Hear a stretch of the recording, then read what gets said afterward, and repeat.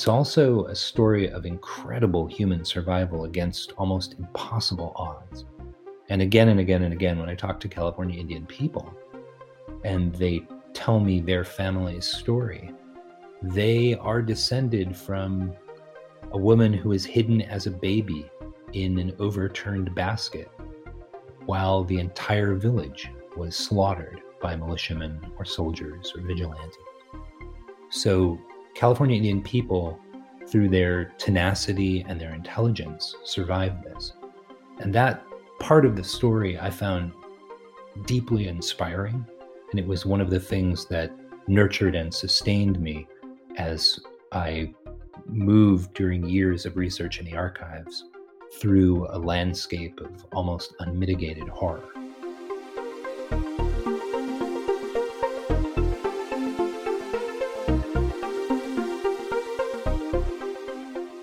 Welcome to SCAS Talks, a podcast by the Swedish Collegium for Advanced Study.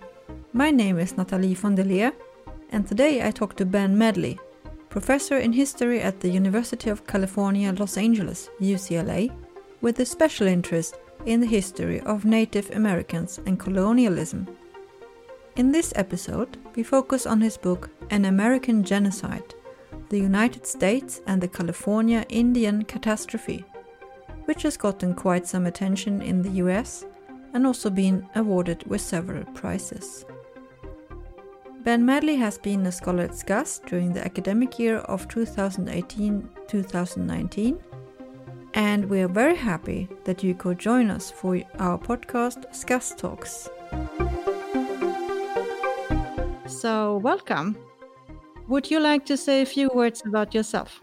Sure, Natalie, thank you very much for having me here today. It was a wonderful experience for me to be at SCAS, not only to develop my work and have time to pursue curiosity-based research, but also to broaden my intellectual horizons and to have so many fascinating conversations, never knowing from one day to the next if I would be learning about Bronze Age archaeological finds in Poland, or the development of thought around loans and debt around the world. It was really a memorable and extraordinary year for me. So I thank you for bringing me back into the SCAS world, even if just for an hour and via the internet. Thank you. Yeah, we're happy to have you here. So this is a distant recording, and you've joined us from LA. And in the context of today's topic, Californian Indians, would you just like to acknowledge what Indian ground you're on right now? Yes, that is very important to those of us in Indigenous studies, an acknowledgement of place. So I am calling you from Tongva Gabrieleño territory, and I acknowledge that it is a privilege to work on Tongva Gabrieleño land and to teach American Indian history here on Tongva Gabrieleño land. So I just have another very basic question from listening to some of your talks on YouTube and listening to some previous podcasts with you. You often use the term Indian rather than Native American. Can you tell me a little bit more about that? Yes, this is something that we think a lot about a great deal in American Indian studies. In this particular case, in this book, amid the terror and mass murder of 1846 to 1873 in California, dislocation and tribal fluidity characterized California Indian life. And forced removal to small distant reservations was not uncommon, and multiple tribes were often packed together, and people were fleeing. So where sources create an uncertainty as to tribal identity, I follow the 21st century California Indian practice of using the term Indian or California Indian. But I also want to make this book accessible to non-specialists. And so I use the commonly known names for California tribes rather than the names that they sometimes use for themselves in their own language. That said, I'm always interested in making things specific. And in thinking about that term Indian, one of the issues is that it's really difficult to know what to call the hundreds of thousands of people who flooded into California before, during, and after the gold rush. they saw themselves as settlers, creating order out of chaos. And California's indigenous people saw them in the opposite way. They saw them creating chaos out of order. So the terminology for them is equally problematic. But I arrived at really using the term Indian because that is what people in Indian country, which is a legal term in United States law, what people in Indian country call themselves. And I guess the long and the short of it is that when I tried to use the term Native American in my many visits to California Indian communities as I worked with them in the preparation of this manuscript, I was often met by laughter, and people said, "We know you, you're amongst us. You don't have to use that academic term. You're in Indian country. You can call us Indians." So that was how I arrived at using that term. But to step back for a minute, the term Indian is because of Columbus's great mistake. Of course, when he first reached the Caribbean islands, he thought that he had reached the East Indies. And so he began to use this term Indios. And that then later entered the English language in about the 16th century and became this common denominator term for thousands of different indigenous peoples from the shores of the Arctic to the tip of Patagonia. So everyone in American Indian Studies continues to struggle with this problem because it's an even broader category than, say, European. It's more like the category Asian, which is perhaps so broad that it almost doesn't mean anything. Yeah, it's very interesting to hear your reasoning behind this. I think what I tried to do in the book was I tried to call people by the names that they want to call themselves that are still names that the common reader would recognize. So with a lot of tribes, we actually had a discussion about which terminology to use to accurately and respectfully describe their community. Another thing I stumbled across while preparing was that you describe yourself as an activist historian. I had the aim in writing this book to try to get people to recognize that this was, in fact, a genocide and that it should be the source for further study, public debate, apology, and the development of new curricula for public schools, new memorials, new days of commemoration to bring this huge event into the public consciousness when it has been really systematically erased through a project of state-sponsored amnesia. Yes, and that brings us really to the topic also for today, and that is the American genocide. And for our listeners, maybe we should briefly explain what happened during this genocide. Sure. So, to very briefly summarize these events, between 1846 and 1873, California's Indian population plunged from perhaps 150,000 individuals to not more than about 30,000 survivors. And while disease, dislocation, and starvation were the cause of many of these deaths, the near annihilation of California's Indian peoples was, in fact, a product of state sanctioned mass murder and vigilante violence facilitated by California officials. So during this period of time, there were hundreds of individual massacres. There were 24 state militia expeditions launched against California Indian people, which were funded explicitly by the state of California. They raised up to $1.51 million to fund these operations, which is a huge amount of money at the time. And then the United States federal government reimbursed the state of California for almost $1 million. And then during the American Civil War, the United States Army took over the killing process. So it became an explicitly federal project. So in total, we can document that there were 9,400 to 16,100 documented deaths. And we can see that thousands of people were killed not only by state militiamen, but also by regular United States Army soldiers and by vigilantes who operated with an impunity that was really quite explicitly communicated to them by the state given the fact that there were virtually no successful prosecutions by the state of California for crimes against California Indian people. And so at the same time that this kind of mass murder is going on, survivors are being enslaved. There was a vibrant and thriving slave market in California that ensnared tens of thousands of California Indian people. And those slave raiding operations were themselves often genocidal. They were violent when they attacked communities, and then individuals were scattered. So it was very difficult for communities to reproduce themselves, either biologically or socially. And then once in systems of slavery, California Indian people were often worked to death. And this is quite well documented in the historical record. And finally, there were the reservations. And the reservations were places of institutionalized malnutrition. Sometimes at some of them, we know that the regular caloric value of rations was as low as 160 calories per person per day for working California Indian people. And that is not a caloric value that can sustain life for very long. We also know from official federal reports that people were starving to death at some of these reservations, that they were the subject of forced labor regimes, uh, repeated sexual assault, kidnapping, etc. So, all in all, it was very amazing to me in the research that California Indian people survived.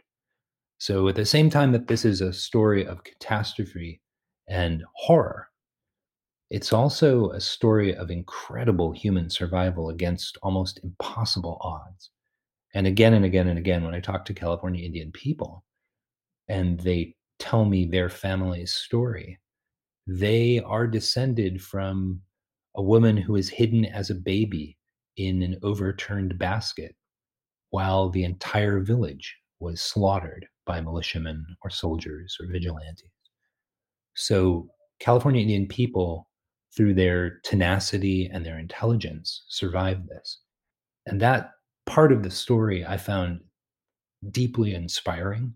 And it was one of the things that nurtured and sustained me as I moved during years of research in the archives through a landscape of almost unmitigated horror.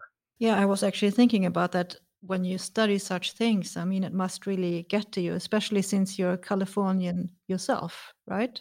Absolutely.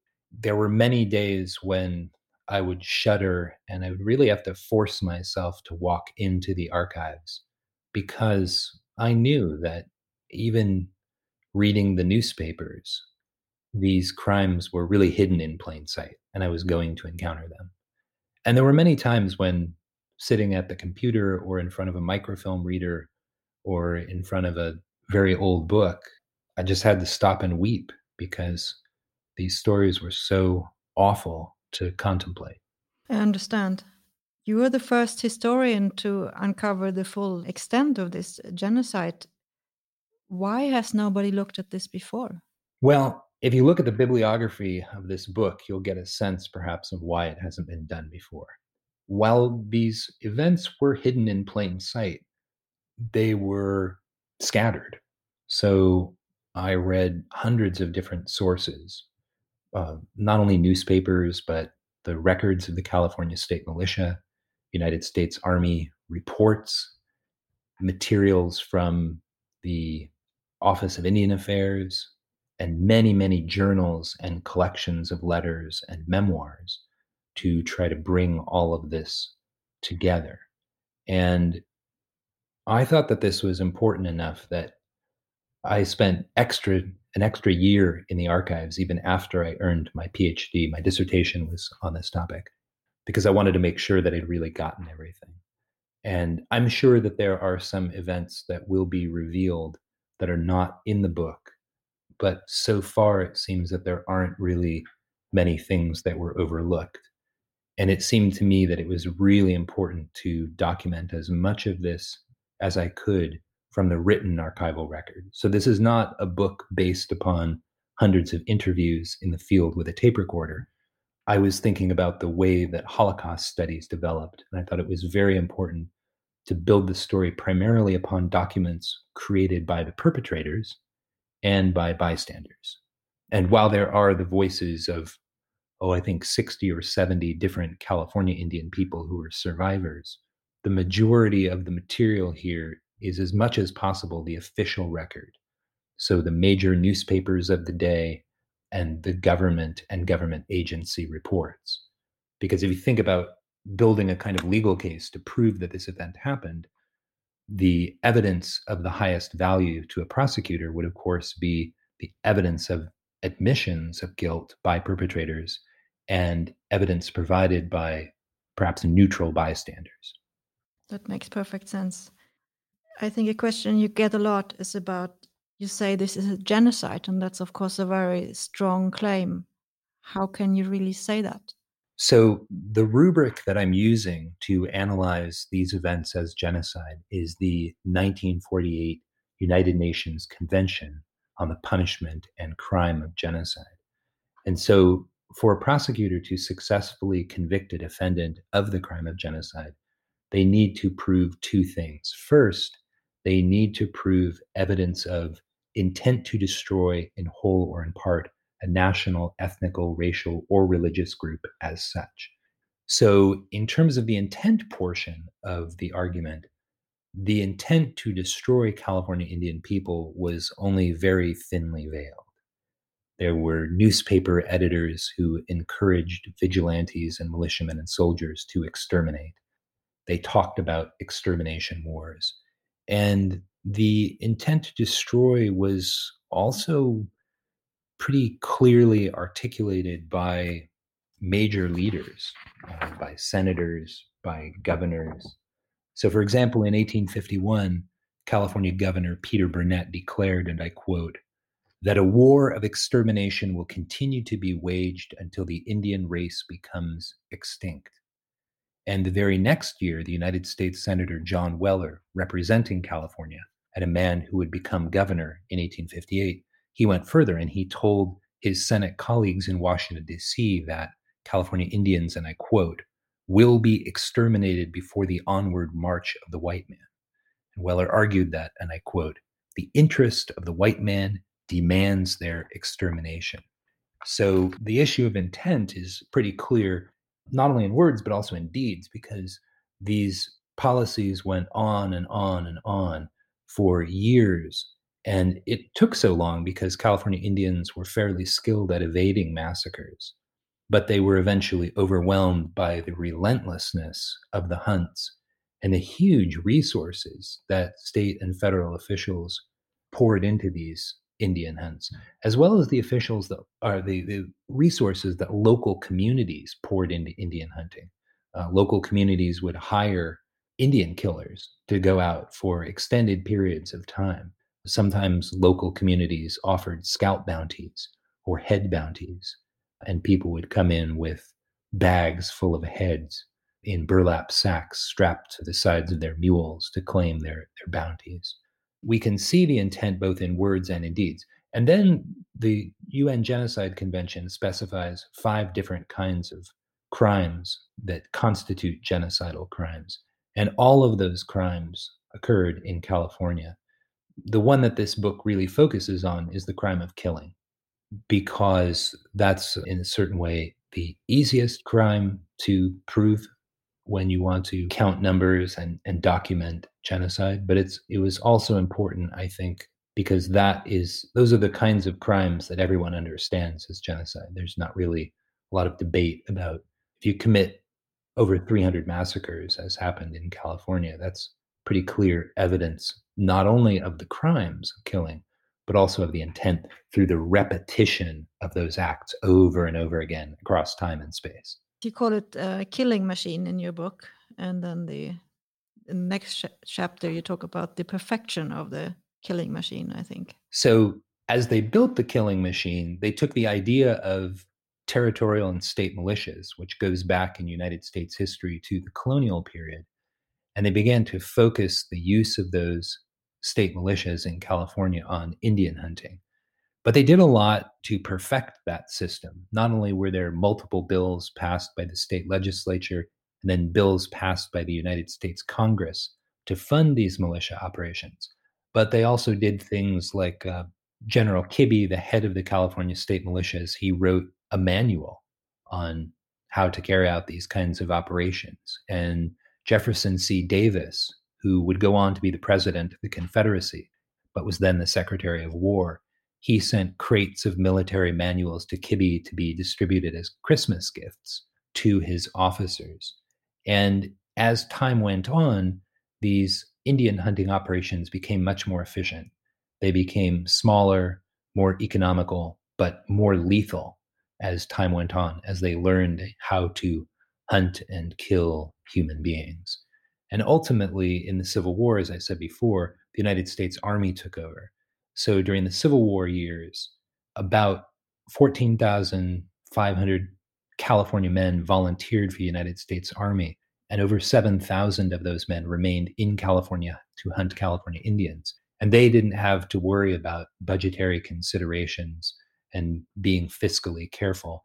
So they were able to stay in the field for years at a time, hunting people down, and they had virtually unlimited resources. So they were able to bring cannons and many more horses, and they had many more men, thousands of men, to deploy in the cause of hunting down surviving California Indian people.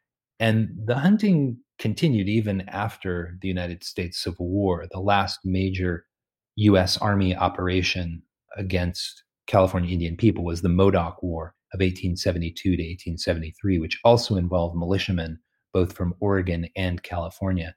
And that war also had pretty explicitly genocidal aims. They weren't able to actually carry them out, but even when the Modocs surrendered, they hanged some of the leaders and then decapitated them and sent their severed heads to the U.S. Army War College in Washington, D.C. for preservation and display. So this process continued for a very long time.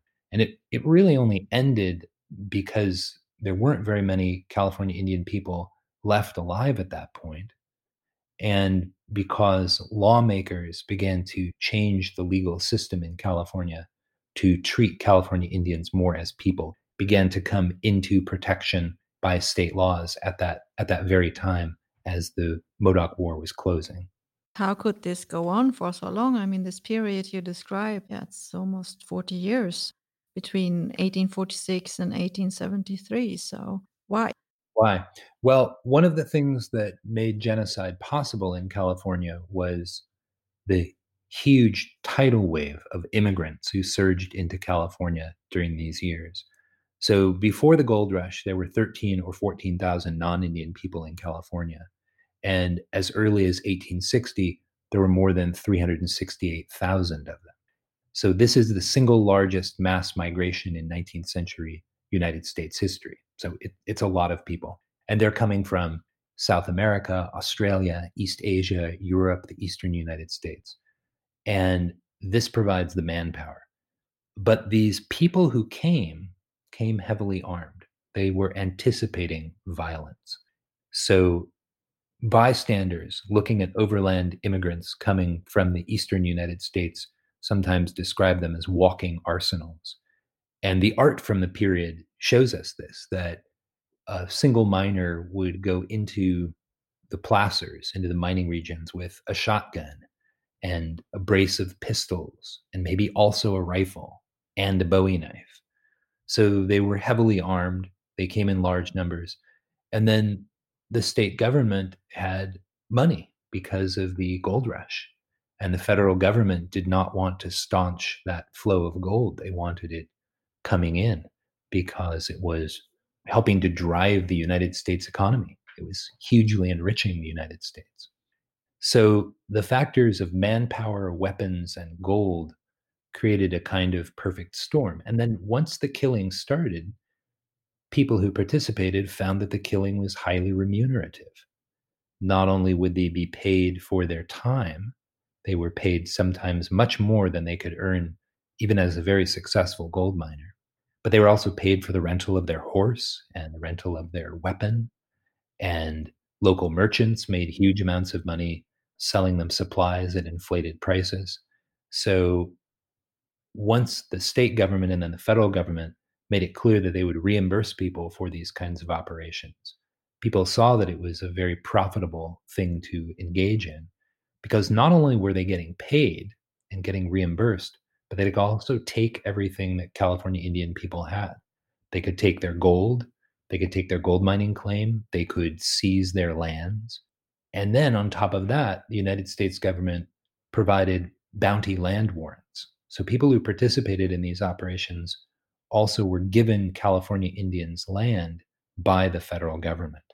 So all of these factors combined to make this a very politically popular program, especially once the federal government made it clear that they would essentially pay for all of it. And by the way, the federal government, I forgot to mention this, the Army gave the militias most of their weapons and much of their ammunition and accoutrements. So the state of California didn't have to pay for all of these rifles and shotguns and pistols and what have you. Yes, I understand. It's a lot of factors coming together, creating a situation that is beneficial for the people who are participating.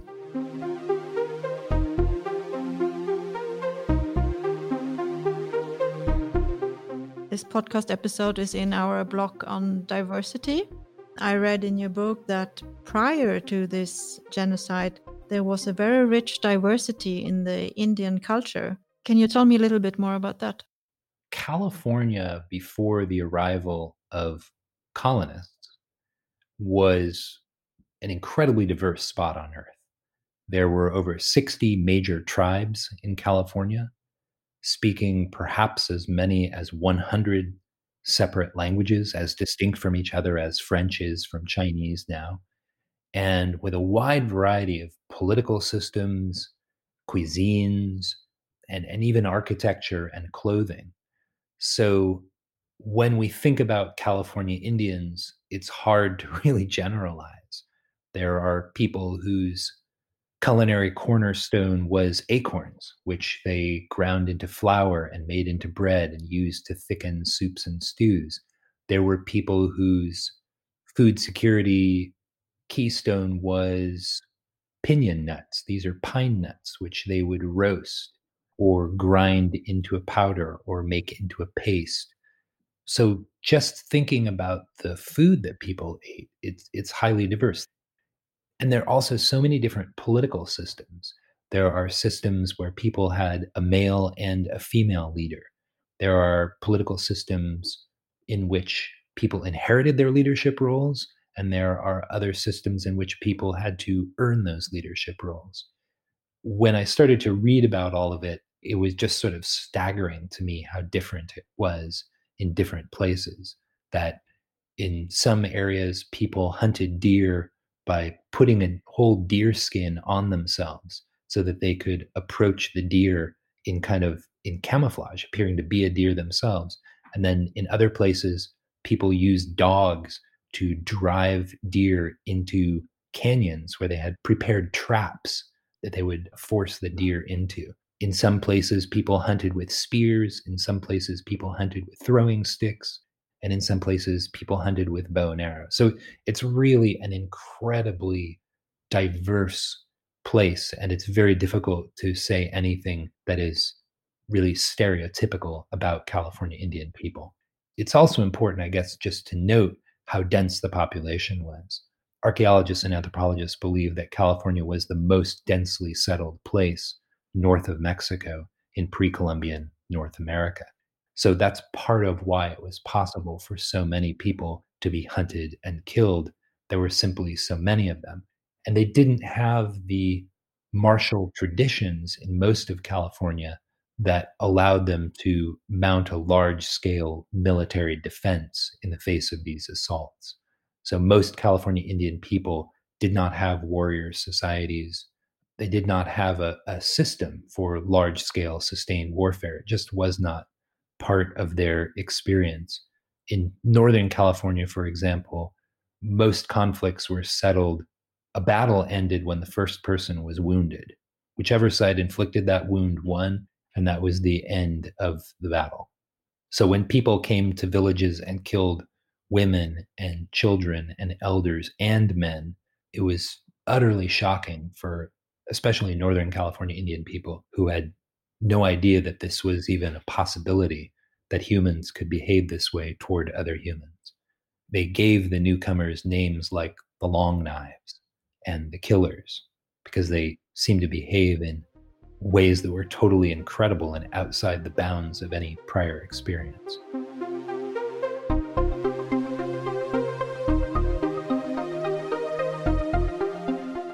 Let's take a leap to the present. Your book was published in 2016. What happened then? What influence had your book on how the Indian culture was viewed, and what happened then? Well, one of the things that was quite fortunate was that the book began to be reviewed in major news outlets almost right away. And then it came into the hands of former governor of California, Jerry Brown. And he and I began to have a series of conversations. And he ended up inviting me to the California state capitol, to Sacramento, where I presented on the book. And that really changed the way the book was received, because suddenly California Native American Heritage Commission started distributing the book to tribal chairmen and chairwomen up and down the state. And California tribes started inviting me to present about the book. And one of the things that happened that has finally come to fruition is that in September, we launched the Digital Atlas. And this new Digital Atlas was an idea that Jerry Brown and I came up with over dinner in Sacramento one night, that we would have a digital atlas run by the state of California as a kind of portal for sharing information about California Indian people. So all 109 federally recognized tribes can upload any kind of information they want about themselves, as can all of the state recognized tribes. There are quite a few tribal nations that are recognized by the state of California, but not by the United States federal government. And they can upload legal documents like their tribal constitution or their civil law code or their criminal code, but also videos of dances or photographs of material culture like potteries, basketry, and etc. And then one of the things that we did first was to put all of the information about killings from my book onto the website. So you can look at a region of California, click on that, open it up, and you can see a table with all of the massacres that happened in that small region in chronological order. And you can see when it happened, where it happened, how many people were killed. And then you can also click on a link and open the primary sources. So you can see the newspaper article or the militia report or a congressional investigation that describes that particular homicide or massacre. And this has already become quite important for California Indian people, not only those who are recognized by the state of California, but I've been in contact with a variety of different communities who are seeking federal recognition. And they're using this information to show the federal government, you should recognize this, because the reason we're having difficulty proving cultural continuity across time is that you supported the state of California in trying to physically exterminate us. And here's the documented proof that has been gathered by this UCLA professor. We've also done things on that website that I'm very excited about to make California Indians more visible in the landscape. So we're mapping all of California with indigenous names. So you can be driving on the freeway and open up this website on your phone, and you can see on whose indigenous land you're driving. And you can also see things like the name of that mountain over there has a different name to the indigenous people of this area than the colonizer's name that we've given it. So this is a huge ongoing digital humanities project, but it's pretty exciting because it's a give and take, where eventually most of the information on the website will have been provided by California Indian people themselves. And it's a way for them to make their history and their culture and their laws and their survival legible to the wider non-Indian community. So California has tens of millions of people, and only about 150,000 of them are California Indians. And this is a way to sort of create a bridge between the communities. It's also already being used by educators, not only at the high school level, but also at the college and graduate student level, because there's been no place on the web before where so much data about California Indian people is available, and where it is in an interactive form. So, for example, there's an interactive map of economic relationships in the pre-colonial period in California. So you can see not only which resources a tribe tended to produce, but you can click and things will open up and show you, here's where obsidian is going from Yana people in the southern Cascades to Patwin people in the Sacramento River Valley. And not only are they selling to them obsidian to make arrowheads and knives and spear points, but they're also selling them their very tightly woven baskets, so tightly woven that they're waterproof. But then here are the things that the Patwin are selling back to the Yana. So that can kind of help people to understand the complexity of indigenous economies. They can see that seashell dentalium, which is currency being manufactured on Catalina Island off of the coast of Southern California, is a currency that spreads out all over Southern California and even goes far outside California to distant locations like Acoma Pueblo out in New Mexico, for example. You could also see, I think, very interesting from that map, that most of our interstate highways and our state highways are built directly on top ancient traditional California Indian highways that people would walk on in the era before horses and before cars. The other thing I think that has been important about the book is that it's become a tool for California Indian people to use in a whole wide variety of ways.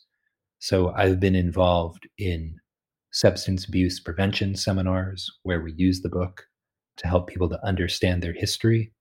Tribal leaders have used it to help young folks to understand what they're up against, that this is the deep history.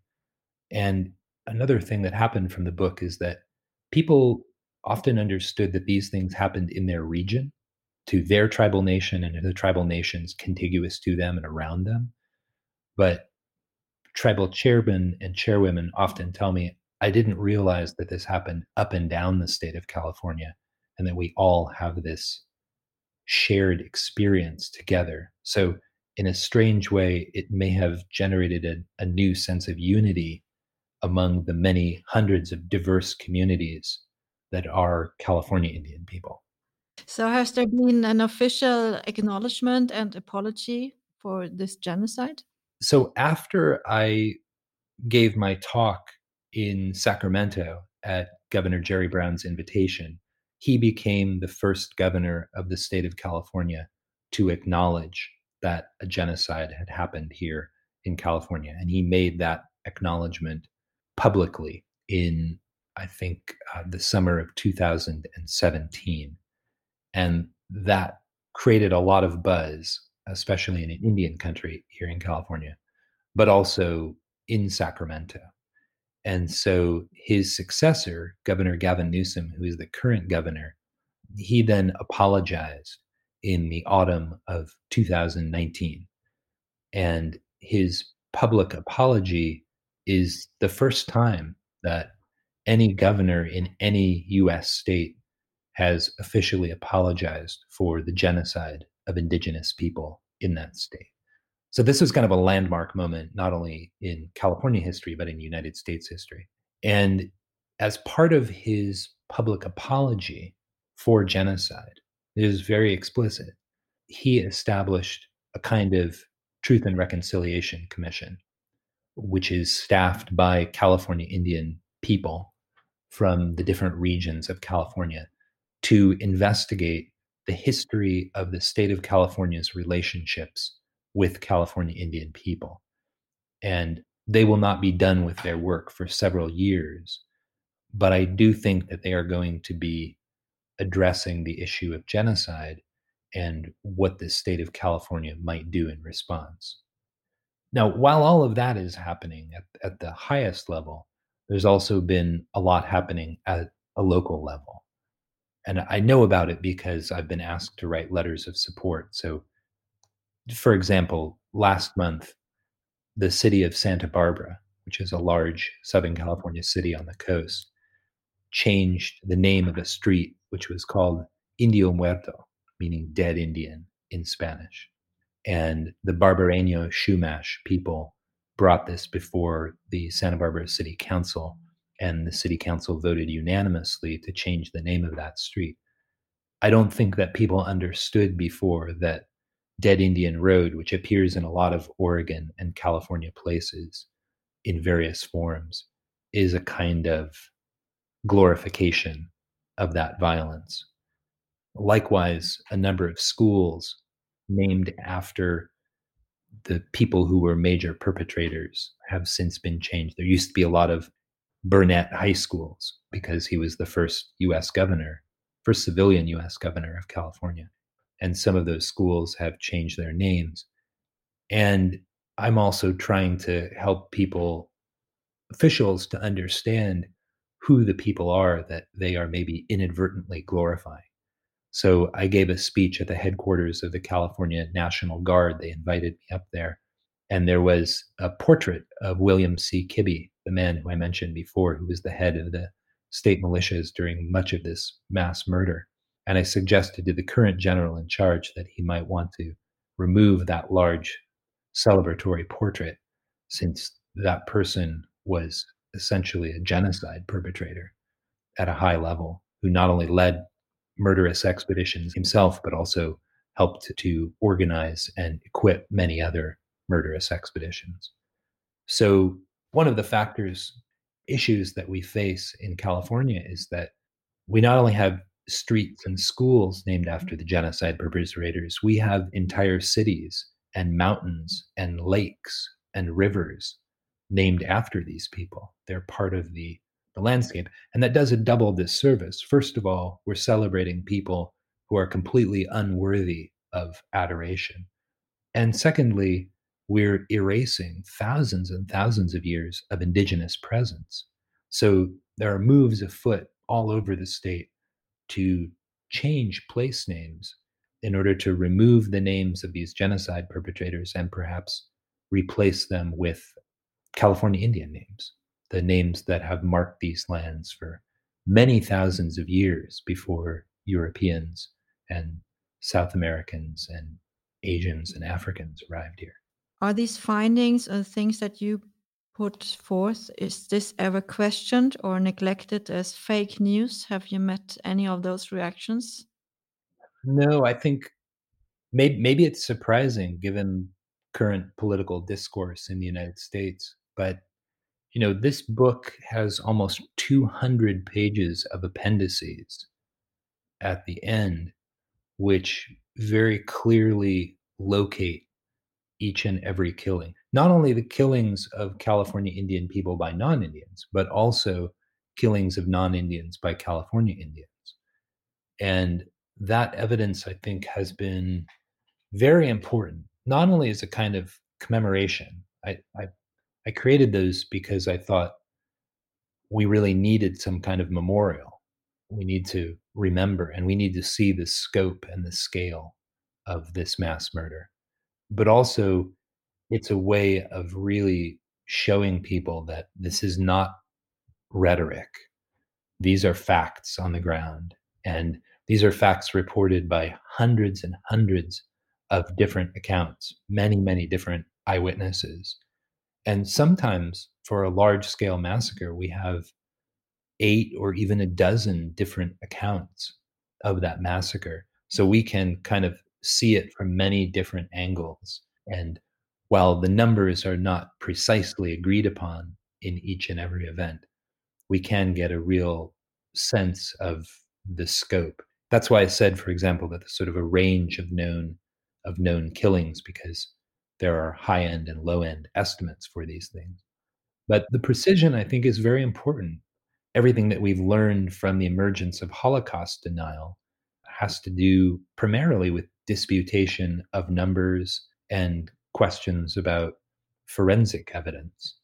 Forensic evidence is something that I decided to pretty much expunge from the book, because until I started visiting California Indian communities, I did not realize that the robbing of California Indian graves is an ongoing concern for indigenous communities here.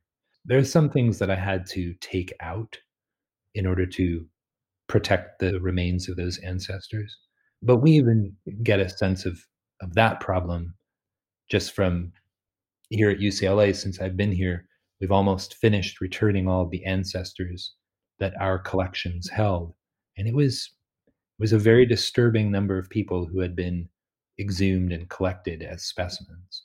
I did not know about this genocide at all, actually, before talking to you. But then, on the other hand, I'm not from California or not from the USA. But it turns out a lot of Americans and Californians don't know about this either, or didn't know at least until you wrote the book. They didn't know about this dark part of their own history. How can that be? I think that there's been a process of institutionalized amnesia, as I said before. We have very, very assiduously kept California Indian history out of the public curriculum. The only requirement for public school teachers is to teach California Indian history during the fourth grade. And then most teachers teach what they call the mission project, which involves fourth graders building a mission model, one of the 21 Franciscan missions that was built in California in the Spanish and Mexican period.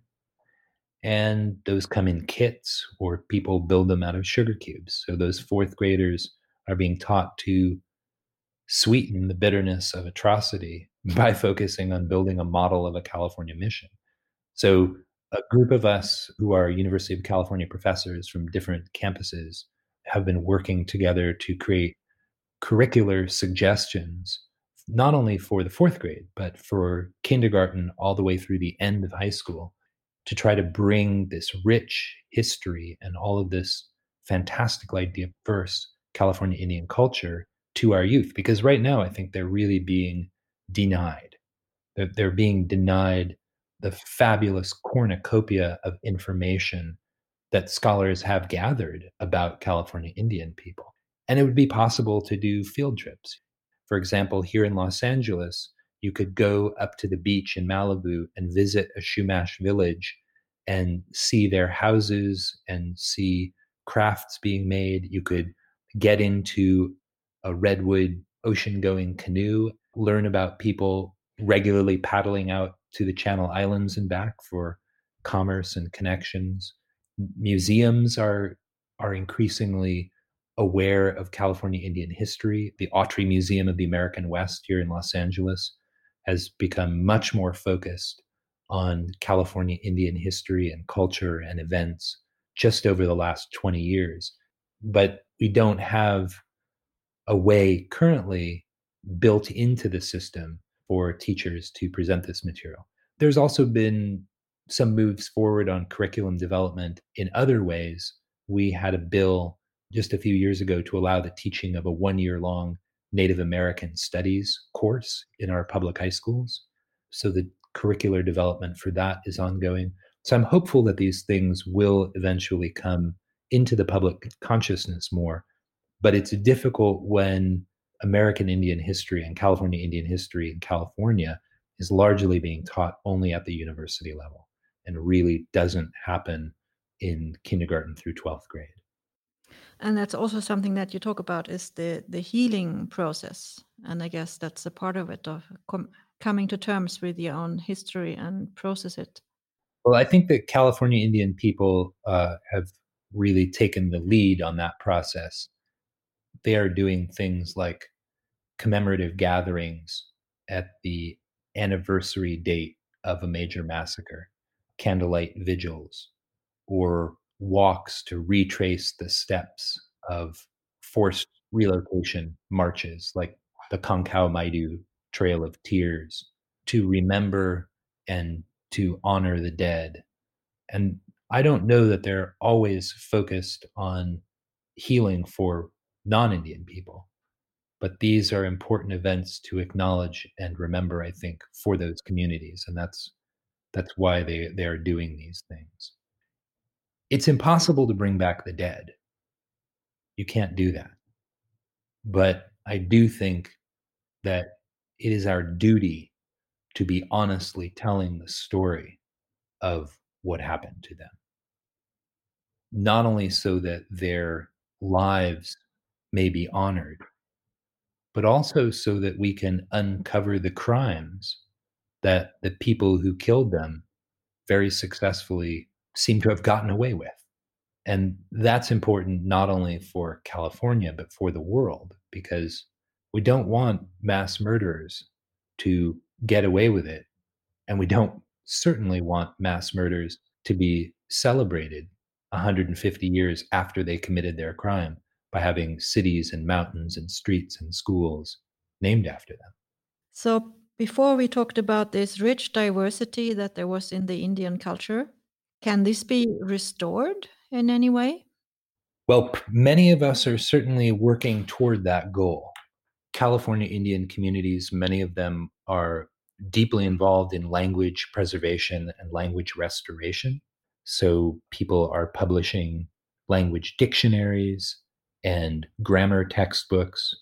There are new schools in California, charter schools, where the priority is on California Indian language and culture and history and indigenous knowledge.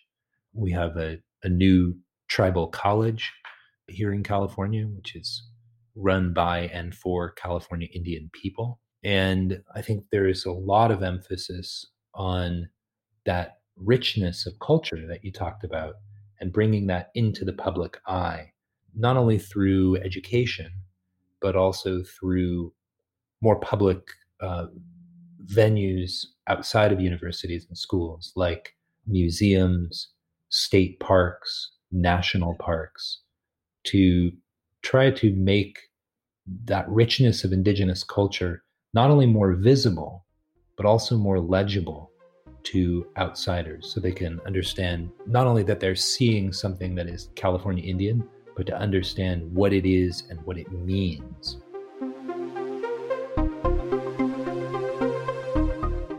So, you were a scholar here, as I already said, in 2018, 2019. What can we in Sweden learn from your research that you have done on the Californian Indians? Well, first of all, I had an absolutely incredible year at SCAS. It was one of the most exciting intellectual experiences of my life. And I was exposed to a lot more Swedish history than I ever had been before. What are the lessons maybe from this project? Well, one thing that I learned is that you may think you know about the place where you live, but there are probably a lot of hidden histories that you don't know about. I was really surprised. I was born and raised in California, and I was surprised by much of this history that I was finding. I didn't realize the extent or the depth of this genocide.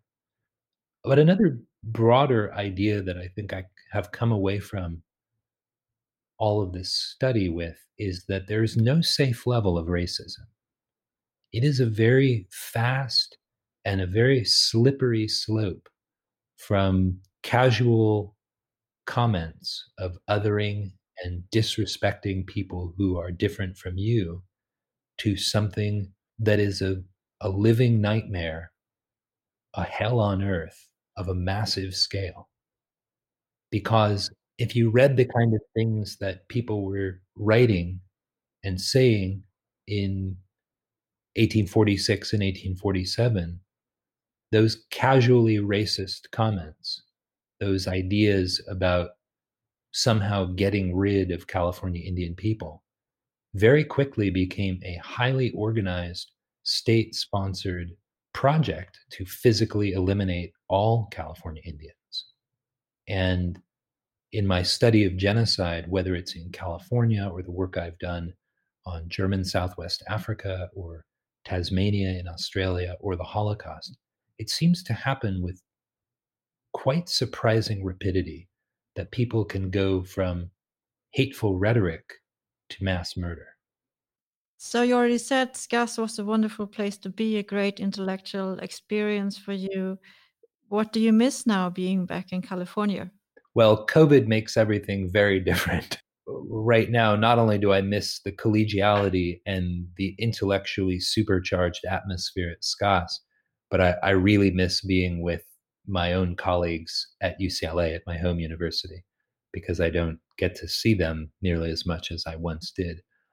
But one of the things that really stands out for me about SCAS that really inspired me was the collegium's support for curiosity-driven research, to allow people to really explore something that is simply interesting to them without a clear policy application in mind, without necessarily directly trying to engage in some kind of ongoing intellectual debate, but simply to dive deep into a question that they think is interesting to them.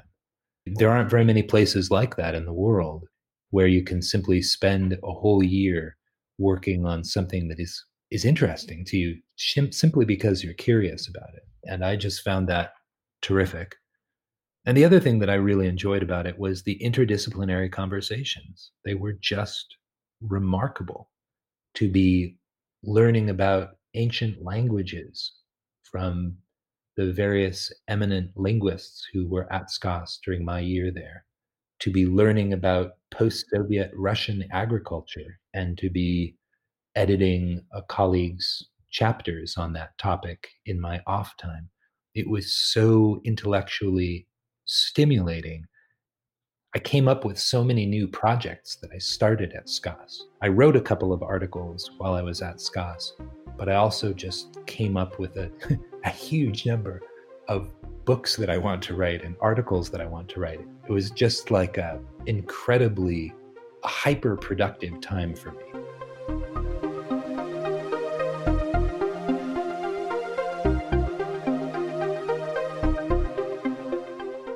Thank you very much for being on SCAS Talks. It was a pleasure to talk to you and to learn more about your research. I'd just like to thank everyone at SCAS, and I would like to thank you for this interview. And I hope that you are all safe during these very difficult times.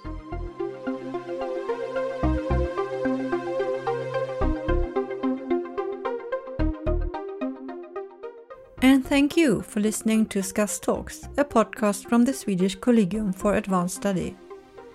This was the third and final episode on the topic of diversity. Previously, I have talked to anthropologist Elise Waterston about the search for light in dark times, and to peace academic Inan Özdemir about academic freedom and democracy in the post-truth era. Do you like SCAS Talks? Please recommend this podcast to your colleagues and friends. We have now a total of 9 episodes, 3 on different aspects of the coronavirus pandemic, 3 on the study of languages, and 3 on the topic of diversity. We are sure there is something of interest for everybody. You can find SCAS Talks on Podbean, Spotify, iTunes, and most podcast apps. Subscribe to us and you won't miss any new content. We will be back with new episodes and hope that you want to join us then as well. Until then, stay safe and stay healthy. Bye for now.